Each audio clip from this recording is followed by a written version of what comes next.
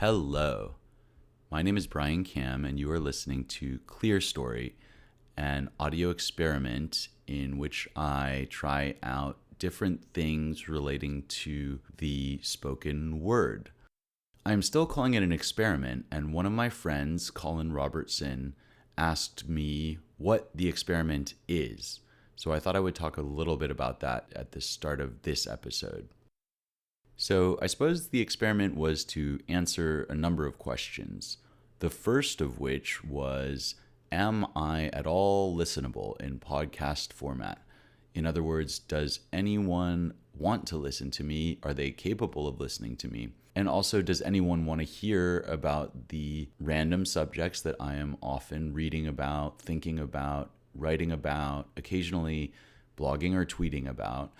And are they just interesting to anyone? And that was literally anyone. So that included my friends, as biased or unbiased as they might be, just to find out if a handful of people wanted to listen to me.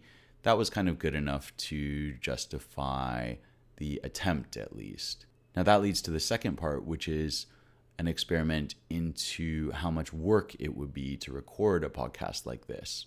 And would it be so time consuming or so difficult, or would I be so bad at the editing that I would be unable or unwilling to continue with it? So that was part of the experiment. I didn't want to commit to anything too publicly before I knew whether, first, I was listenable, and second, whether I was capable of recording on a fairly regular basis.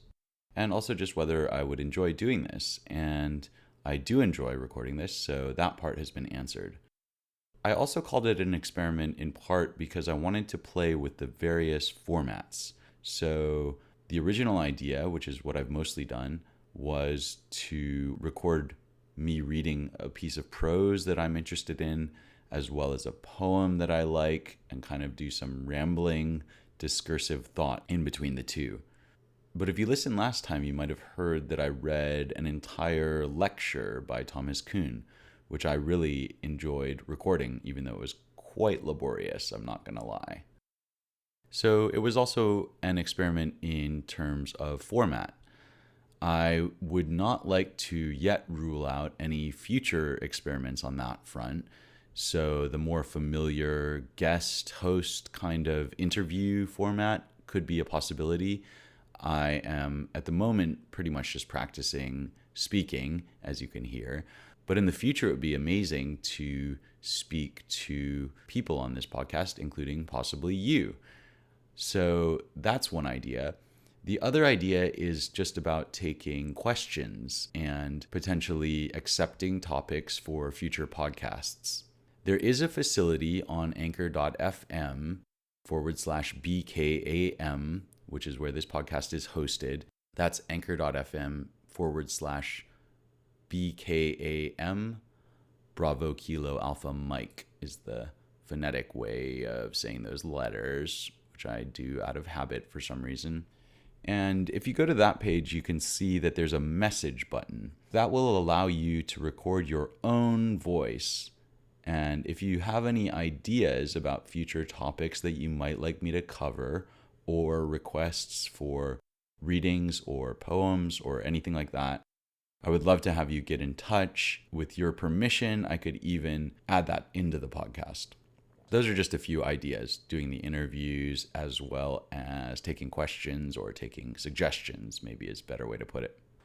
So with that specification or half specification or me rambling about what my experiment is, I am going to read to you from R.J. Hollingdale's translation of Nietzsche. This is a book called Human All Too Human, and it is subtitled A Book for Free Spirits, and it was written in 1878. Now, you'll probably know who Nietzsche is. I thought I'd talk a little bit about R.J. Hollingdale. I find him kind of an interesting guy. He is a translator of German, but he was basically an amateur. So he was born in 1930. He went to school in London, dropped out of a grammar school in Tooting at the age of 16 to become a journalist. And then he joined the Royal Air Force for a little while. That must have been after the war, unless he was very, very young. He became really interested in German literature.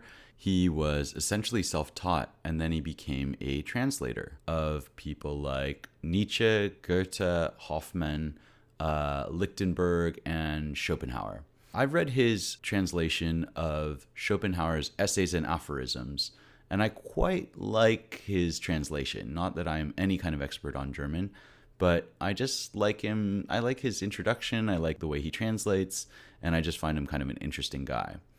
So he translated quite a bit of Nietzsche. I'm looking at the list, and it's like 10 different things. And he died in 2001.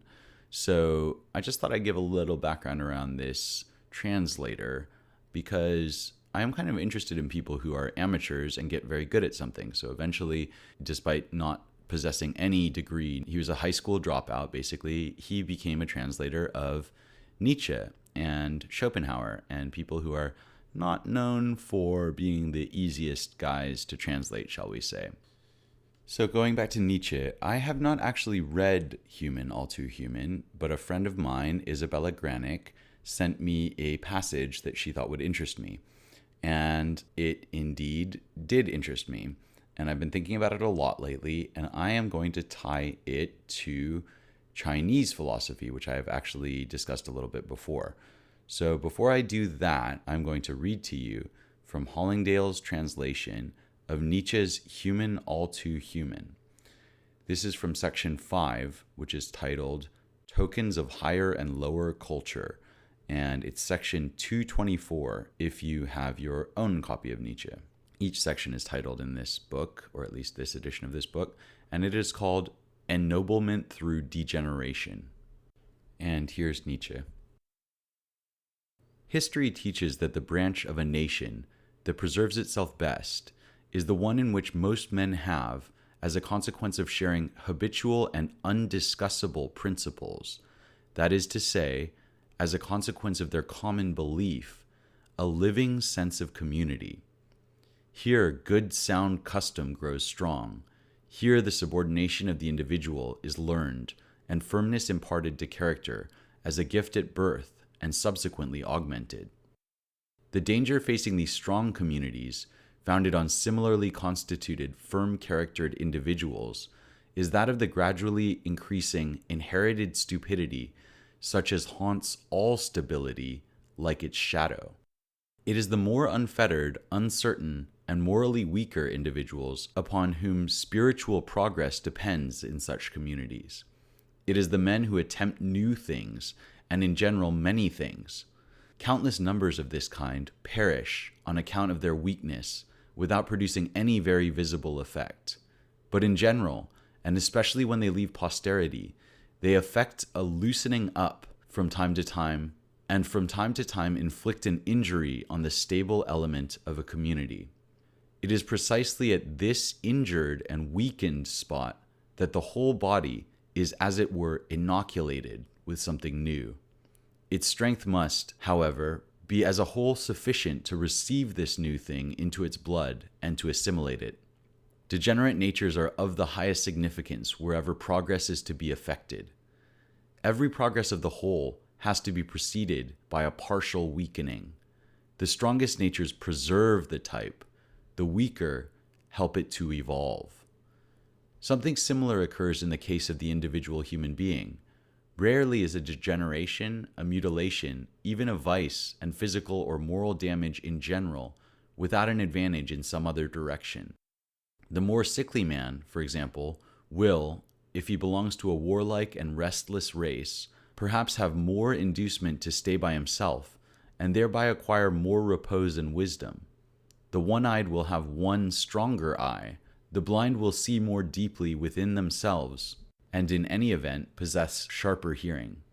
To this extent, the celebrated struggle for existence does not seem to me to be the only theory by which progress or strengthening of a man or a race can be explained.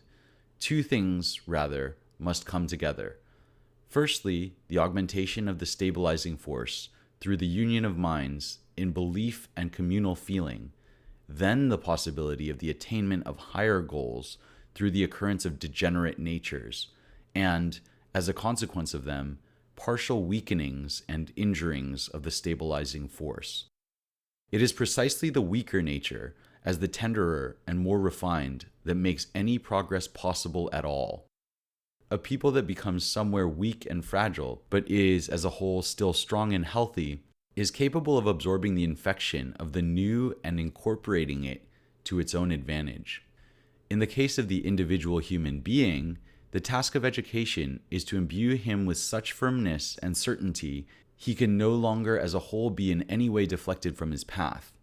Then, however, the educator has to inflict injuries upon him, or employ the injuries inflicted on him by fate, and when he has thus come to experience pain and distress, something new and noble can be inoculated into the injured places.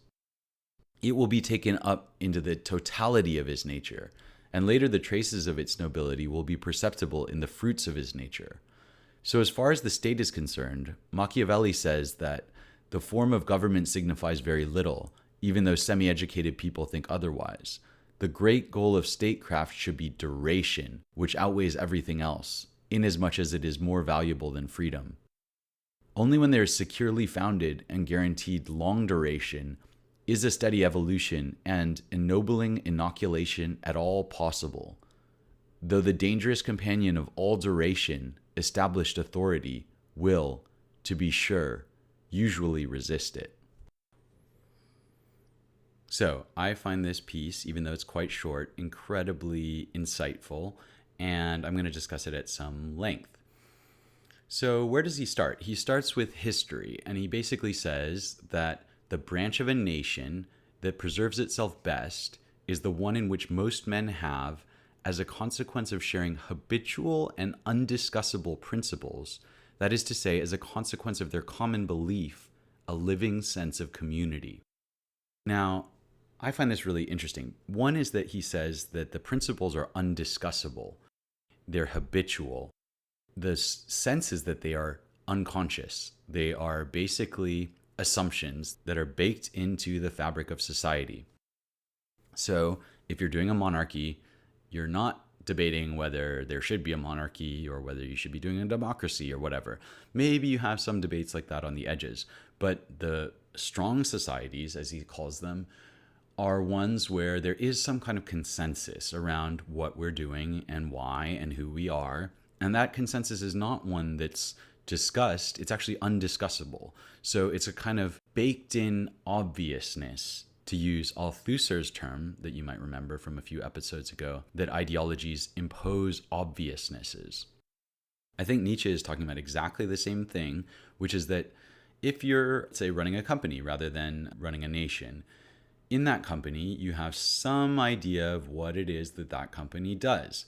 Now, maybe occasionally you think, is this the best thing to do? And you try to pivot or whatever it is. But in general, if you're selling shoes, you just keep selling shoes. And there's no kind of constant discussion around this. There's just, if you're a successful shoe seller, and that is pretty much what he's specifying as a precondition. He's talking about the nations that persist. So you could think of any social formation, but if it's a social formation that you can talk about as something that still exists, that's because there's a kind of consensus that that organization is doing that thing. It's roughly defined. It doesn't need to be exhaustively defined, but there's enough consensus that it can organize action, or it can organize identity, or something like that.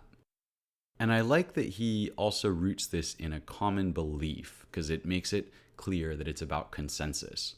So then he says, here sound custom grows strong, and here the subordination of the individual is learned.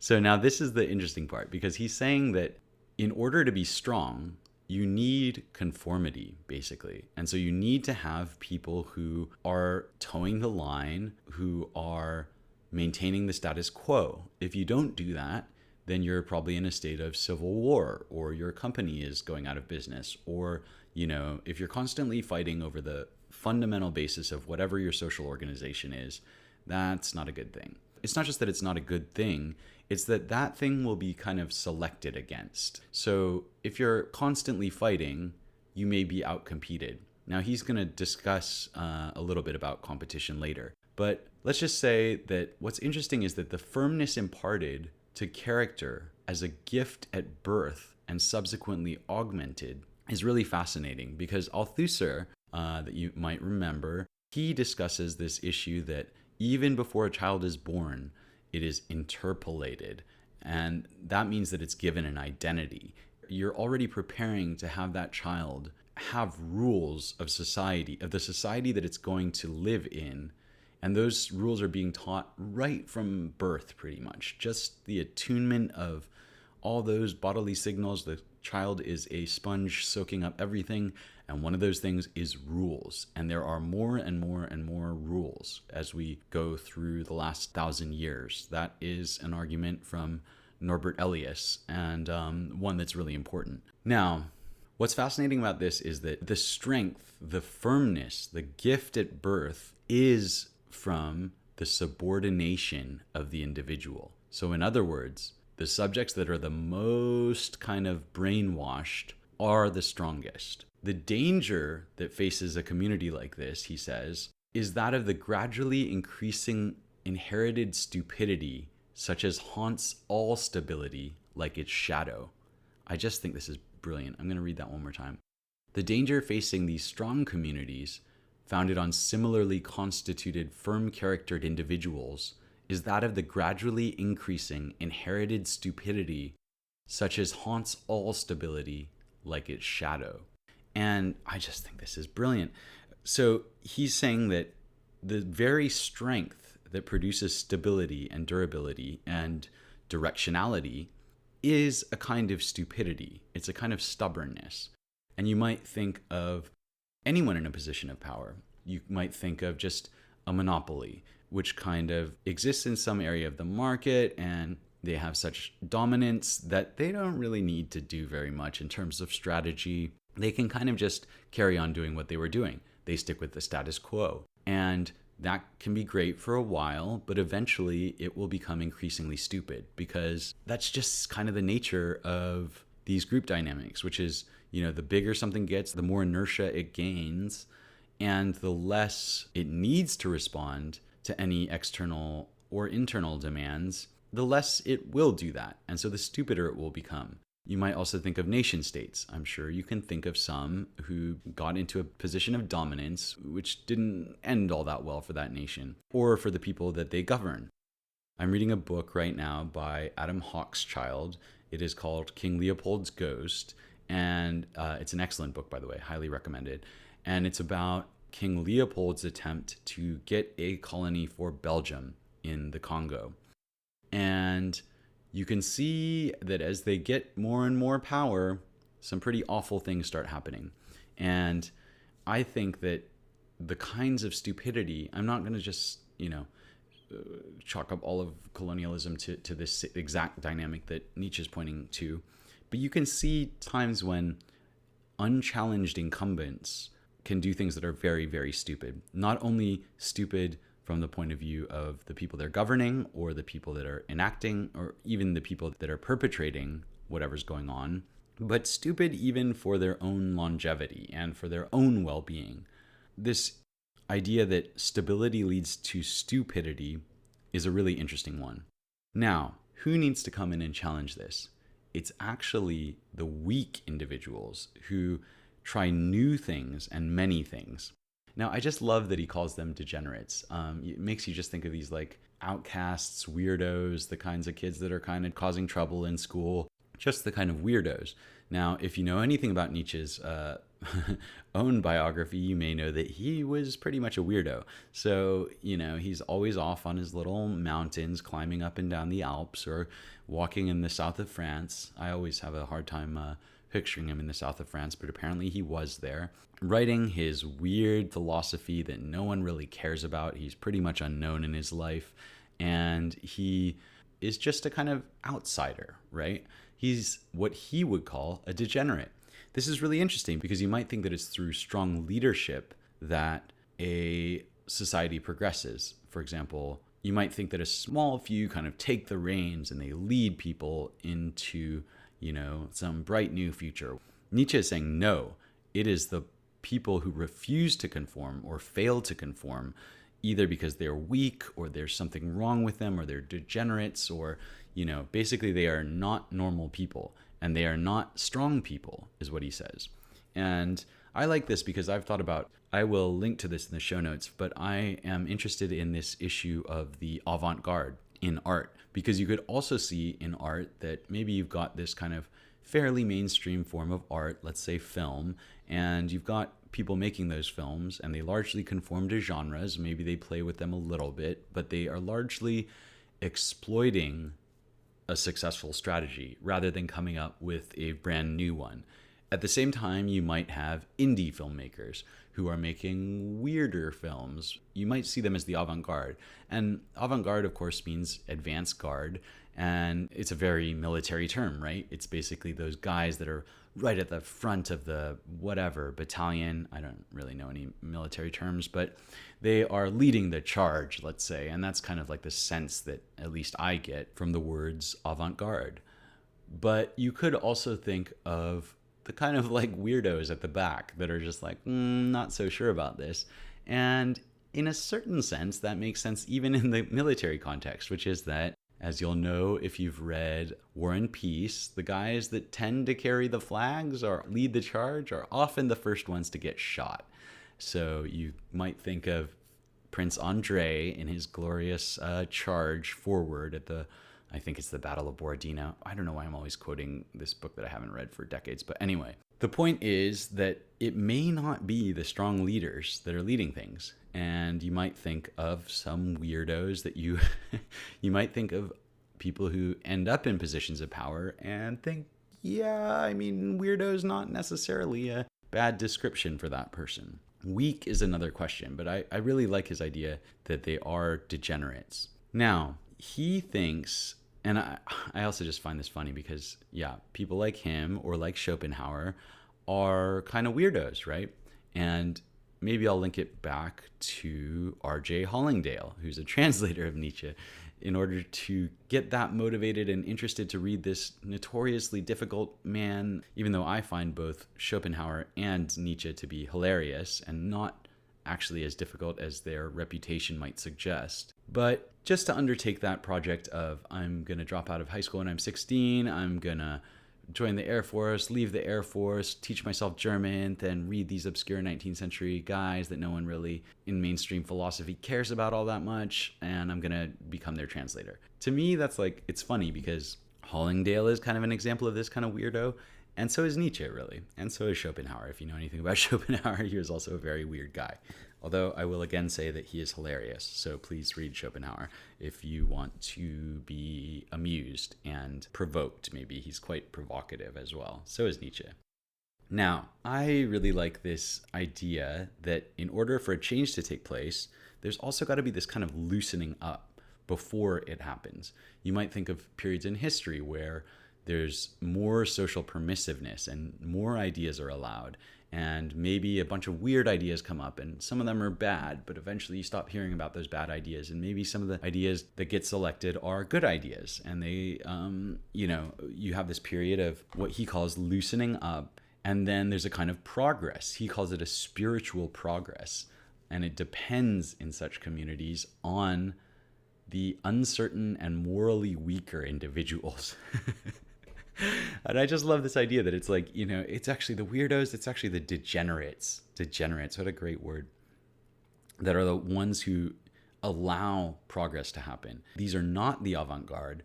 These are the people lagging behind and saying, no, we're not going to charge into your battle. And then maybe, everyone kind of charges in their stupid direction and halfway through they realize, that wasn't such a great idea. Maybe we should go back and rethink this. And it's actually those kind of people that refuse to conform or didn't conform in some way that allow this kind of progress. So I kind of like that idea.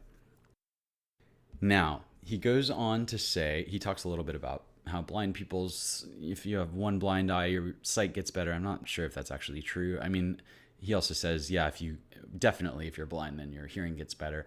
I have no idea whether any of that's true. Maybe you can tell me if any of that's true. But you get the kind of idea that he's saying that even in an individual's life, having a downside can sometimes be an upside. I think I would accept it at that level. I wouldn't say go as far as he says and say that the sickly man is always superior or something.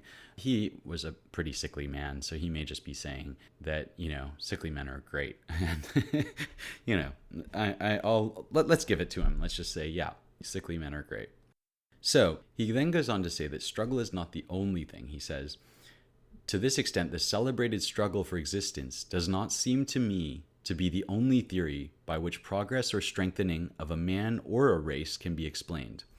Now, he must be referring to Darwin, and Darwin is, in The Origin of Species, writing about this theory of survival of the fittest. Now, that is a problematic term because that kind of comes a little bit later from this guy Spencer, and you're already in hot water by the time you get to Spencer, because he's very much like, this is social Darwinism, that where you kind of make what I think of as a teleological mistake, which is saying, well, if we assume the survival of the fittest and we see that this thing has survived, therefore it's the fittest and therefore it's the best, and therefore we can kind of project backwards and say this is the thing that should exist on some level. And I think that's a very dangerous trap. And Darwin, at least in the second edition of Origin of Species, does not fall into it. He is quite careful not to.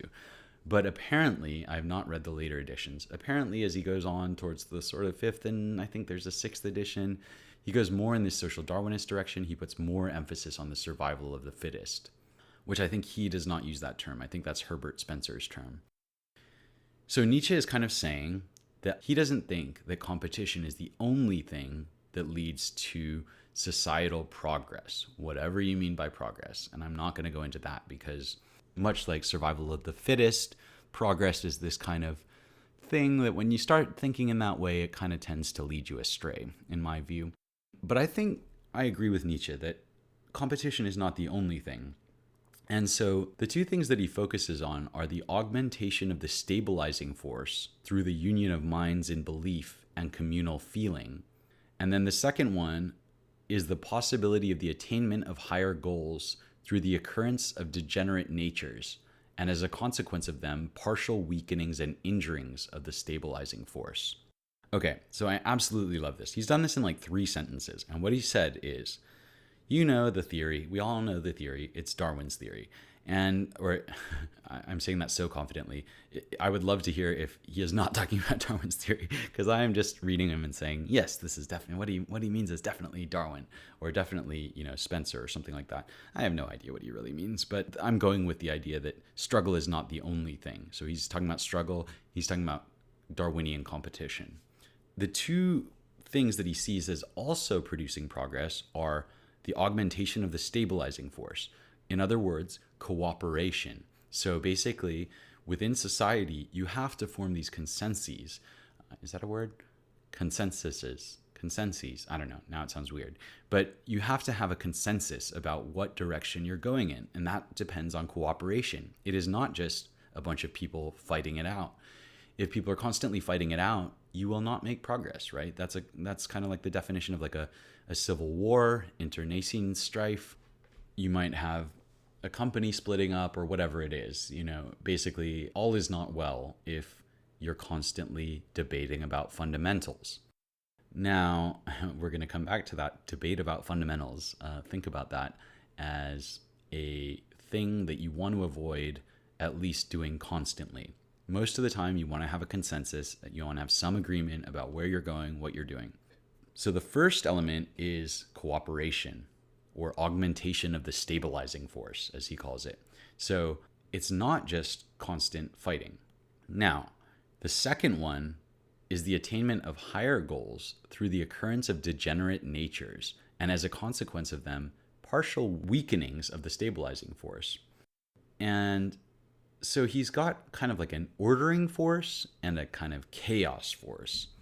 You might think of exploiting a strategy and exploring for new strategies. What he's saying is that most of the work does not happen through strength alone. Strength means you kind of keep doing the same thing, and it always risks becoming stupid because it just goes on for too long. Now, at the same time, competition is not the driver of everything. He's kind of implying that although struggle is a thing, that actually it's more like consensus that is occasionally disrupted. Now, does this sound at all familiar? For me, this is exactly what Thomas Kuhn is describing in The Structure of Scientific Revolutions. So you may have heard last time that I did a lecture of Kuhn's, and you may know that I am a big fan of Kuhn's. I think he's a great writer and a great thinker. Now, he says that the very reason that scientific progress is so rapid is because it switches between these two modes of normal science, where you form a consensus and you say, here's the science, here's the textbook, and everyone gets the textbook, and they all apply that textbook in a kind of unidirectional way. The problems that they solve are well defined. Maybe you're trying to find the mass of some element, or you're trying to find the wavelength of something. While you're trying to find the wavelength of something, you don't really get to do this thing of, well, what is wavelength anyway? And how do we measure it? And why do we measure it? What Kuhn says is that the reason that you make so much progress in accuracy and precision and the number of problems you can solve is precisely because you generate this strong consensus around a paradigm. And that paradigm excludes people who don't agree with it. It sends them back to philosophy departments and allows a unidirectional progress because it's solving well-defined problems, and it's choosing those problems based on whether they seem soluble, not whether they seem important or something else. So he thinks that's the definition of a science. It's with some caveats, you could almost define a mature science as that which progresses rapidly. And then the other mode for Kuhn is what he calls crisis science. And during a crisis, everything's up for grabs. They start going back, they backtrack, they try to figure out, how did we get to this point? What are our baseline assumptions? Sometimes they come up with completely different theories that radically change everything. The very contentious one that he argues is that Einstein's theory is not compatible with Newton's because Einstein redefines all of Newton's terms to mean something that Newton could never have meant by them. That will fly in the face of what you may have learned about Einstein's relationship to Newton. And if you are interested in this topic, I highly recommend that you read The Structure of Scientific Revolutions, and that section in particular, because it is not easily conveyed. An easier example might be just to say the Copernican revolution. So you would say the heliocentric worldview is basically incompatible with the geocentric worldview. Sorry, I should say view of the galaxy or something like that. And so when you're coming up with the heliocentric view, you need to reject the geocentric view. And in order to do that, you need to do a whole lot of work and a lot of searching and a lot of problem solving in a much more chaotic way than you would do just by trying to apply Ptolemy's model to what you see in the sky.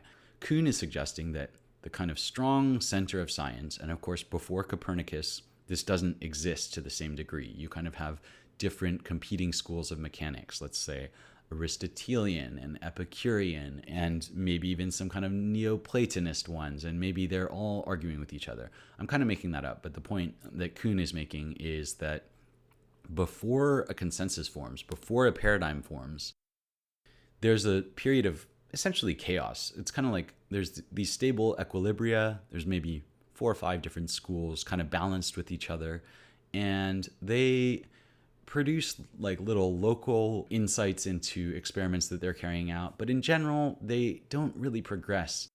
I think he says something like they amount to something less than science or something brilliant like that. I think he's talking about Francis Bacon's method of just collecting every random fact that you find and assuming that they're all going to be somehow relevant. Okay, I have talked for a long time about Kuhn. How does that relate to Nietzsche? Well, what Nietzsche is saying is that you have augmentation through cooperation of the stabilizing force, and then you have a weakening of that force, which allows the attainment of higher goals. And I just think that is a really concise way of putting it. It's so close to the Kuhnian thing that it makes me wonder if Kuhn read this passage. I don't know of any reference that he makes to Nietzsche, but I find it really indicative. Now, Nietzsche says for any progress at all to be made, it's going to be the weaker natures that injure the stabilizing force. I love how he also says that this is part of education. Now, I'm at risk of going in a million different directions at once, but I'm going to try and stay focused. First, on science. So, Michael Polanyi, who is writing in the decade before Thomas Kuhn wrote The Structure of Scientific Revolutions, wrote a paper called The Republic of Science. And in it, he argues that the killer feature in science is that it allows people to be trained up very rapidly to the cutting edge of the discipline, but at the same time holds a space for dissent. Now, you may be thinking, didn't Kuhn just say these people get relegated to philosophy departments or something like that, and so they're excluded from science? And that is true. That's exactly what Kuhn argues. But critically, Polanyi is not comparing science to music. You might have very, very different views about what good music is, and those two views can just happily coexist for a very long time. It doesn't seem like pop music is going to cause the extinction or the total annihilation of classical music. It just seems like those are both probably going to just carry on as they were, doing their own little thing. There's not going to be a dominant consensus that forms on one pole or the other that leads to the destruction of the other genre. But in the sciences, this does happen. Now, Kuhn kind of makes that comparison of the sciences to the arts and tries to reason why the sciences seem to progress in this way. The arts do sometimes too. He thinks that in Renaissance painting, that actually is a science because they get so good at this kind of realistic, figurative painting that just looks super, super lifelike, right? Now, Polanyi is not comparing science to the arts. Polanyi is comparing science to the church. And that is a very different comparison, because if you think about how Christianity treated heretics for most of its existence, it was not a good idea for your own longevity to be a heretic against the Catholic Church. It may have started with a group of weirdos. All progress, as Nietzsche says, starts with some kind of strange outsiders. And if you think of the Gospels and you think of the disciples, they are kind of ragtag bunch of dropouts, aren't they? They're not Roman centurions exactly, are they? They are outsiders. They're kind of weirdos, aren't they? So they lead to progress. But then that progress leads to stability. And that stability is the rock of the church, St. Peter. And you've got the church doing their church things. And whenever dissent comes up, once they get past the kind of early stage where they're still being persecuted by the Romans, eventually you get to the part where they're really consolidating power. And I don't think it would be too much of a simplification to say that they did not brook much dissent, let's say. They often purged or persecuted or burned people at the stake. They were still kind of doing this well into the Middle Ages, definitely. The wars of religion get even worse. Of course, that's not quite the same single solitary power that's doing the purging. But let's say, there's a good 1,000+ years. You could think of the New World and the kind of forced assimilation that's going on there as being what Nietzsche would call the stupidity of stability. Anyway, okay, I've gone a little bit dark there. So for Polanyi, the difference between that model of the church and science, and this may sound very strange if you've never thought about this question before, but maybe the easiest way to frame it is just that whether you're talking about the church or you're talking about science, whatever science entails, you are talking about people involved in a joint endeavor. And they have enough consensus about what they're doing that they can make some kind of progress. They may have lots of arguments and disagreements about things, but they have enough agreement to recognize each other. Within those organizations, they have a kind of standard of what it means to be, let's say, a Jesuit in whatever century. And if you violate those norms or don't adhere to them, or you start saying stuff that's a little too crazy, then you're no longer a Jesuit. You're excommunicated. Now, science is also, as Polanyi argues, a form of consensus making, and it is a social endeavor. It is not something that exists outside the context of society.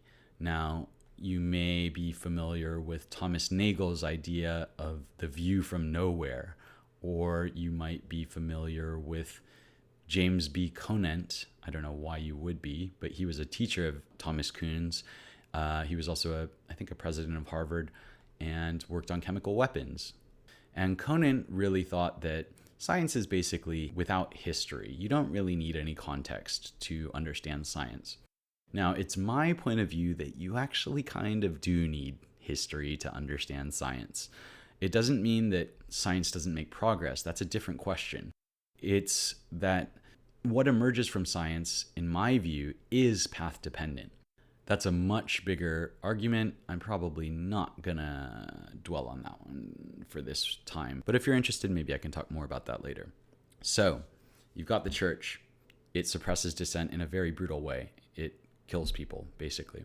Science does not kill people. So, although, as Kuhn points out, it does excommunicate people to, let's say, the philosophy departments from which the sciences often originally sprang, but it does not kill them. And so that's actually kind of adaptive. And so Polanyi thinks that scientific consensus emerges and science has a way of incorporating dissent into itself.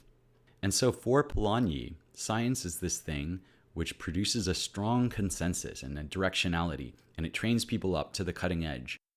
Then, when it produces dissent, there are specific situations where it can actually incorporate that dissent and change the direction that it's going. This is also what Kuhn is talking about when he talks about crisis science.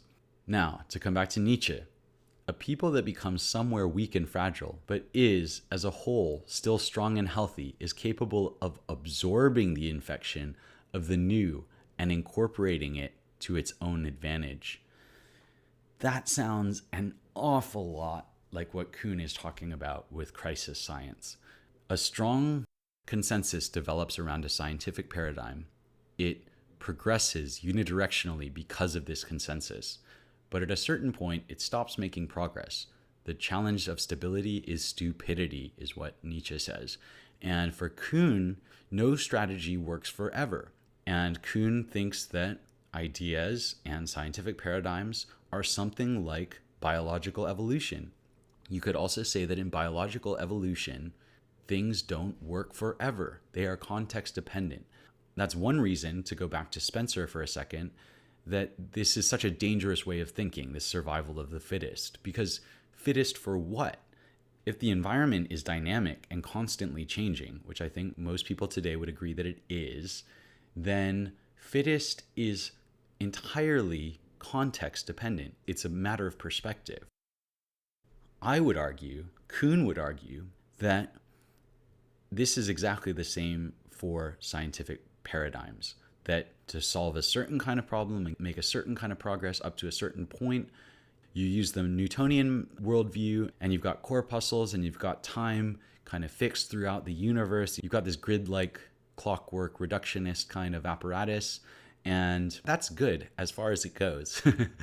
But at a certain point, if you go far enough in any given direction, that map of the territory is going to start to look a little like there's some terra incognito out there. We don't really know how this maps on, and we haven't really seen if this applies. And at that point, you kind of need to switch strategies. This is at odds with other views of science, which kind of say that there is some kind of ground truth out there, that we can apprehend it more or less directly, and that the scientific method is this quite special thing that allows us to gradually unveil whatever that reality is. Kuhn is saying that's not really how it works. We have a way of probing deeper and deeper by intensive activity, and that activity always for Kuhn has to be directed at nature. It can't be a thought experiment.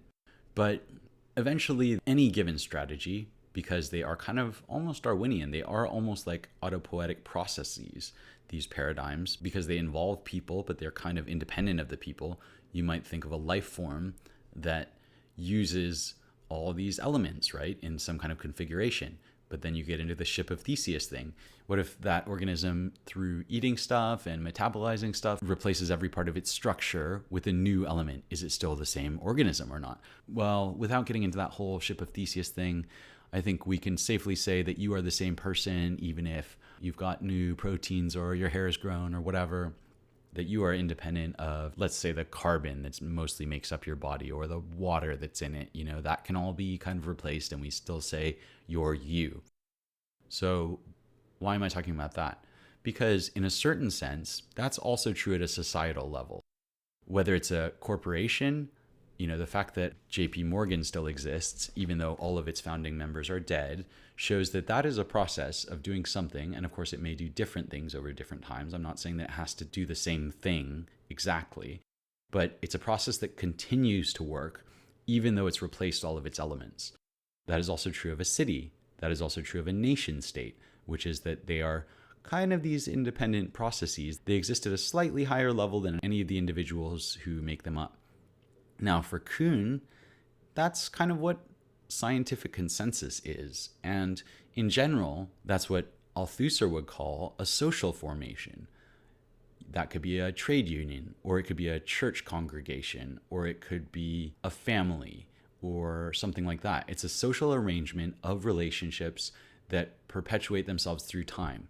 And some may be temporary. You might say that a nuclear family does not, in any super clear sense, replicate itself over time. You might say that there's dynasties that do that. But I mean, is your grandparents' nuclear family the same one as yours? Well, they're kind of related, but there's enough variance that maybe they're not the same thing.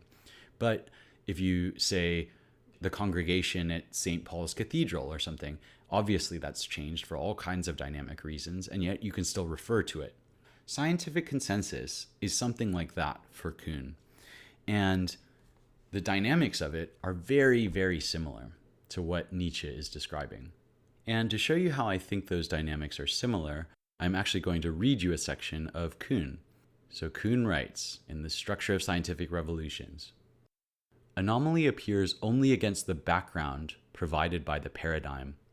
The more precise and far-reaching that paradigm is, the more sensitive an indicator it provides of anomaly, and hence of an occasion for paradigm change. In the normal mode of discovery, even resistance to change has a use that will be explored more fully in the next section. By ensuring that the paradigm will not be too easily surrendered, resistance guarantees that scientists will not be lightly distracted, and that the anomalies that lead to paradigm change will penetrate existing knowledge to the core.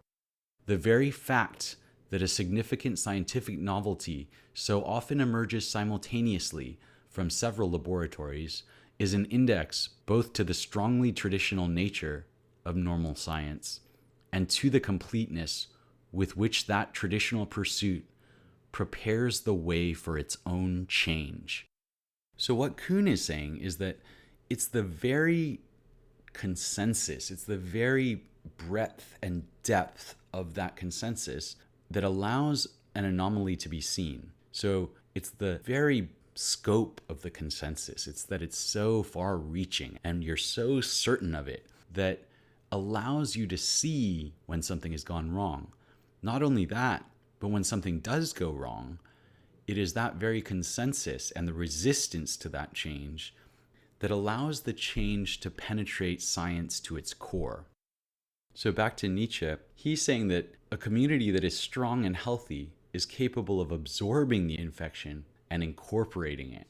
And he says that the duration is quite important. So if you think of a community as an autopoietic process, I'm not actually sure how you say that word, autopoiesis, something like that, that when a society is securely founded and has a long duration, then it can evolve. And it can evolve through these weakenings.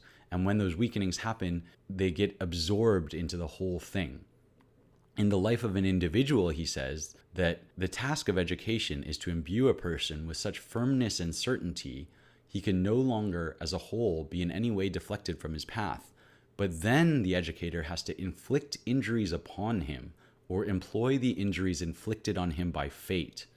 And when he has thus come to experience pain and distress, something new and noble can be inoculated into the injured places.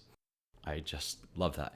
So, in other words, education itself, the changing of a worldview, requires a kind of disruption. He calls it an injury. Kuhn would call it a scientific crisis. I think they're talking about the same thing. And I think that as in individuals, so in society, that's how education works. And you might think of things like plasticity. I have this vague recollection that serotonin can be released under high conditions of stress or uncertainty or even punishment. And in that sense, it may be the case that that is a mechanism for learning. And what is learning if not changing the configuration of your expectations about the world? And that goes back to predictions that the brain is making, and it goes to what science predicts and how things should work within the scientific domain. Okay, I have talked a lot about the philosophy of science today. Now, finally, at long last, I nearly forgot myself because I've been going on for so long, but I actually wanted to tie this to Chinese philosophy. And I am going to refer to A.C. Graham, whom I have referred to before as the translator of Zhuangzi, one of my favorite philosophers, if he can actually be called a philosopher. He is an odd one, definitely a weirdo in Nietzsche's sense.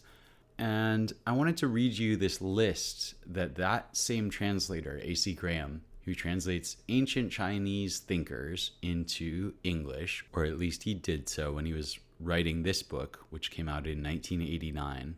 The book is called Disputers of the Tao. It looks at the major strands of Chinese thinking that emerge in what's called the Warring States period, or the 100 Schools of Thought period. This is a period, and it goes from the 6th century BC to 221 BC. So Graham is covering the major schools that come out of that. Schools like Confucianism and legalism and Taoism and Moism. Those are kind of the main four as far as I know. Kind of interesting, isn't it? Because you could also say that out of the Greek schools, the major ones that we kind of think about today might be something like the Platonists, the Aristotelians, the Epicureans, the Stoics. I guess maybe you've also got Pythagoreans. I'm not really sure how long they lasted. But it's an interesting thought, right? Especially because for Kuhn, those schools have different views of mechanics and optics and other things that eventually become part of science. So, A.C. Graham is remarking on what's called syncretism, which is basically taking these four very different schools of thought within China and combining them, even though they are pretty much not compatible with each other. And so he says it's remarkable that for 2,000 years or more, a quarter of the human population existed with these schools in a kind of balance or tension. He lists 5 elements. The 5th one is yin and yang. That one kind of exists across some of these other forms of thought. But he thinks that this syncretic view, which was first tried in this document called the Lu Spring and Autumn in 240 BC, is kind of adaptive in the sense that it provides different philosophical tools for different domains of life. So he says, from Confucianism, China gets an ethic rooted below the level of critical reflection in the most enduring social bonds, kinship and custom, which models the community on the family, relates ruler or subject to father or son, and past or present to ancestor or descendant. Now, from this other school called the legalist school, legalism, a rational statecraft with the techniques to organize an empire of unprecedented size and largely homogenize custom throughout it. From yin and yang, a proto-science which places man in a cosmos modeled on community. From Taoism, reinforced from the later Han by Buddhism, personal philosophies relating individual directly to cosmos, allowing room within the social order for the unassimilable who might disrupt community. And the final one is from Moza. It's called Moism, M-O-H-I-S-M. Through the argumentation of competing schools, a rationality confined to the useful which leaves fundamental questions outside its range. So what I like about this is that these schools conflict with each other, but they're allowed to stay in this kind of dynamic tension, and they also have a scope that's defined to them. From Confucianism, you get this emphasis on the family, what's called filial piety, very famously, kinship bonds, and they are kind of below the level of critical reflection. You're kind of not allowed to really do much reasoning at that level. It's just assumed that that's got to be the way it is. And that's got to be adaptive. That's an assumption. That's what Nietzsche called a common belief, which is undiscussable. And so you can see that Graham describes Confucianism as rooted below the level of critical reflection. So it's a kind of unifying force that is unexamined, and it works precisely because it is unexamined. Legalism is a rational statecraft that's used for organizing the empire. Moism is kind of a utilitarian view. They are kind of related to each other, but what's interesting is that rationality is confined to those kind of utilitarian questions. It leaves out metaphysical questions. So you don't end up in this situation where you have someone like Plato making claims about fundamental reality that then gets taken up by theology and creates this kind of dualism. That's not really happening in these schools.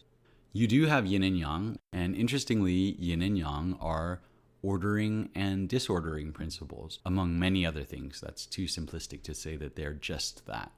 But it's interesting, isn't it? Because those two forces, what Nietzsche calls the stabilizing force and the force that weakens the stabilizing force, kind of line up to yin and yang, don't they? That's kind of interesting, isn't it? And finally, the thing that you may have heard in my voice I was excited about is the idea that Taoism and Buddhism allow room within the social order for the unassimilable who might disrupt community, the people who do not or will not assimilate within the community. Those are precisely the people that Nietzsche identifies as degenerates, and it may well be adaptive, just as it is in science, for a society to allow space for dissent. I'm not making claims that this society does and this society doesn't, but I'm just observing the general tendency that rapid progress is made in the sciences over the period that it allows for dissent, and it allows that dissent to be incorporated into the science when it passes some kind of critical threshold. Now, you could say that the same thing is going on with the Taoists or the Buddhists to some degree, that they are like a reservoir of degenerates who refuse to conform to the standard rules of society. And for Nietzsche, that is precisely what allows progress. You may be thinking that you don't really associate Confucianism with progress.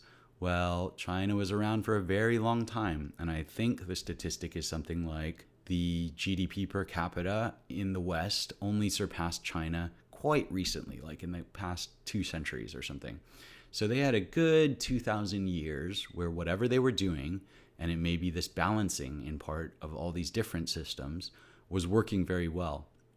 I think it's also important that Confucianism from 100 BC was the dominant ingredient. So just as Nietzsche says that for a society to be strong, the majority of people need to conform, but there needs also to be space. There needs also to be degenerates that can allow the attainment of higher goals, is I think how he puts it.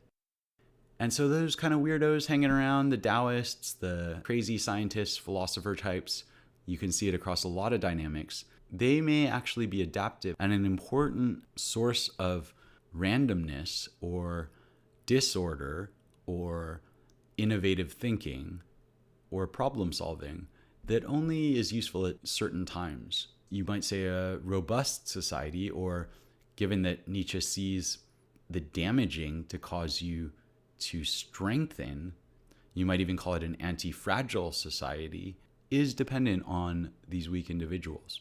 And like I said, I think it's important that Confucianism is the dominant one. I can think of a few other places that this applies. There's this idea that some children are resilient dandelions. They can withstand basically anything. They don't really get too traumatized.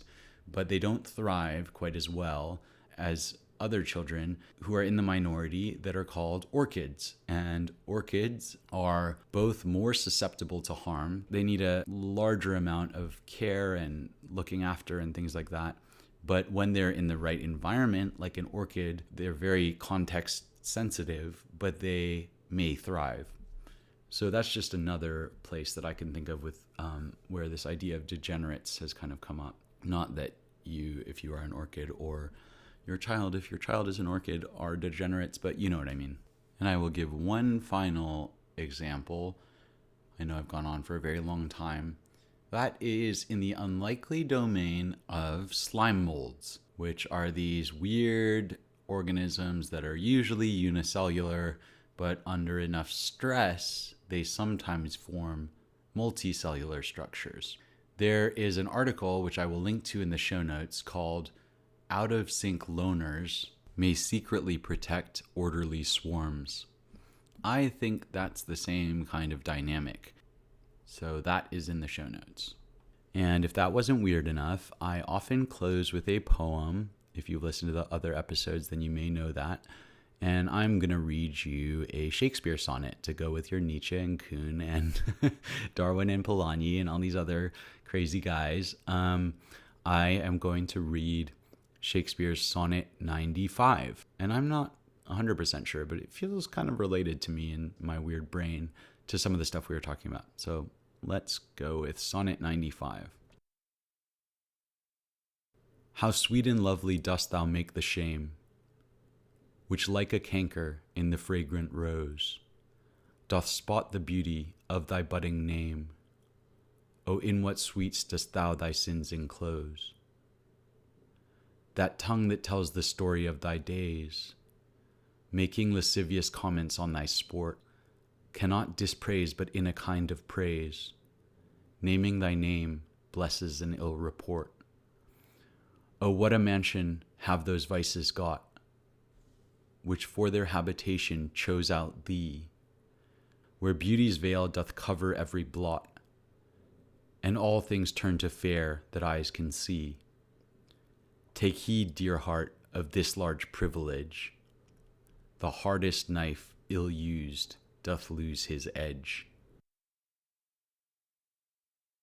And so this has been my longest podcast so far. I hope it wasn't too long for you and that you were able to endure it and maybe even enjoy it. I am Brian Cam, Kilo Alpha Mike. You can find me at Brian Cam on Twitter or at briancam.com. Thank you very much for listening. If you would like to go to anchor.fm/BKAM and leave me some kind of message, I would love that. If not, I hope you will listen again to my next one, whenever that is, hopefully sometime next week. And I wish you all the best.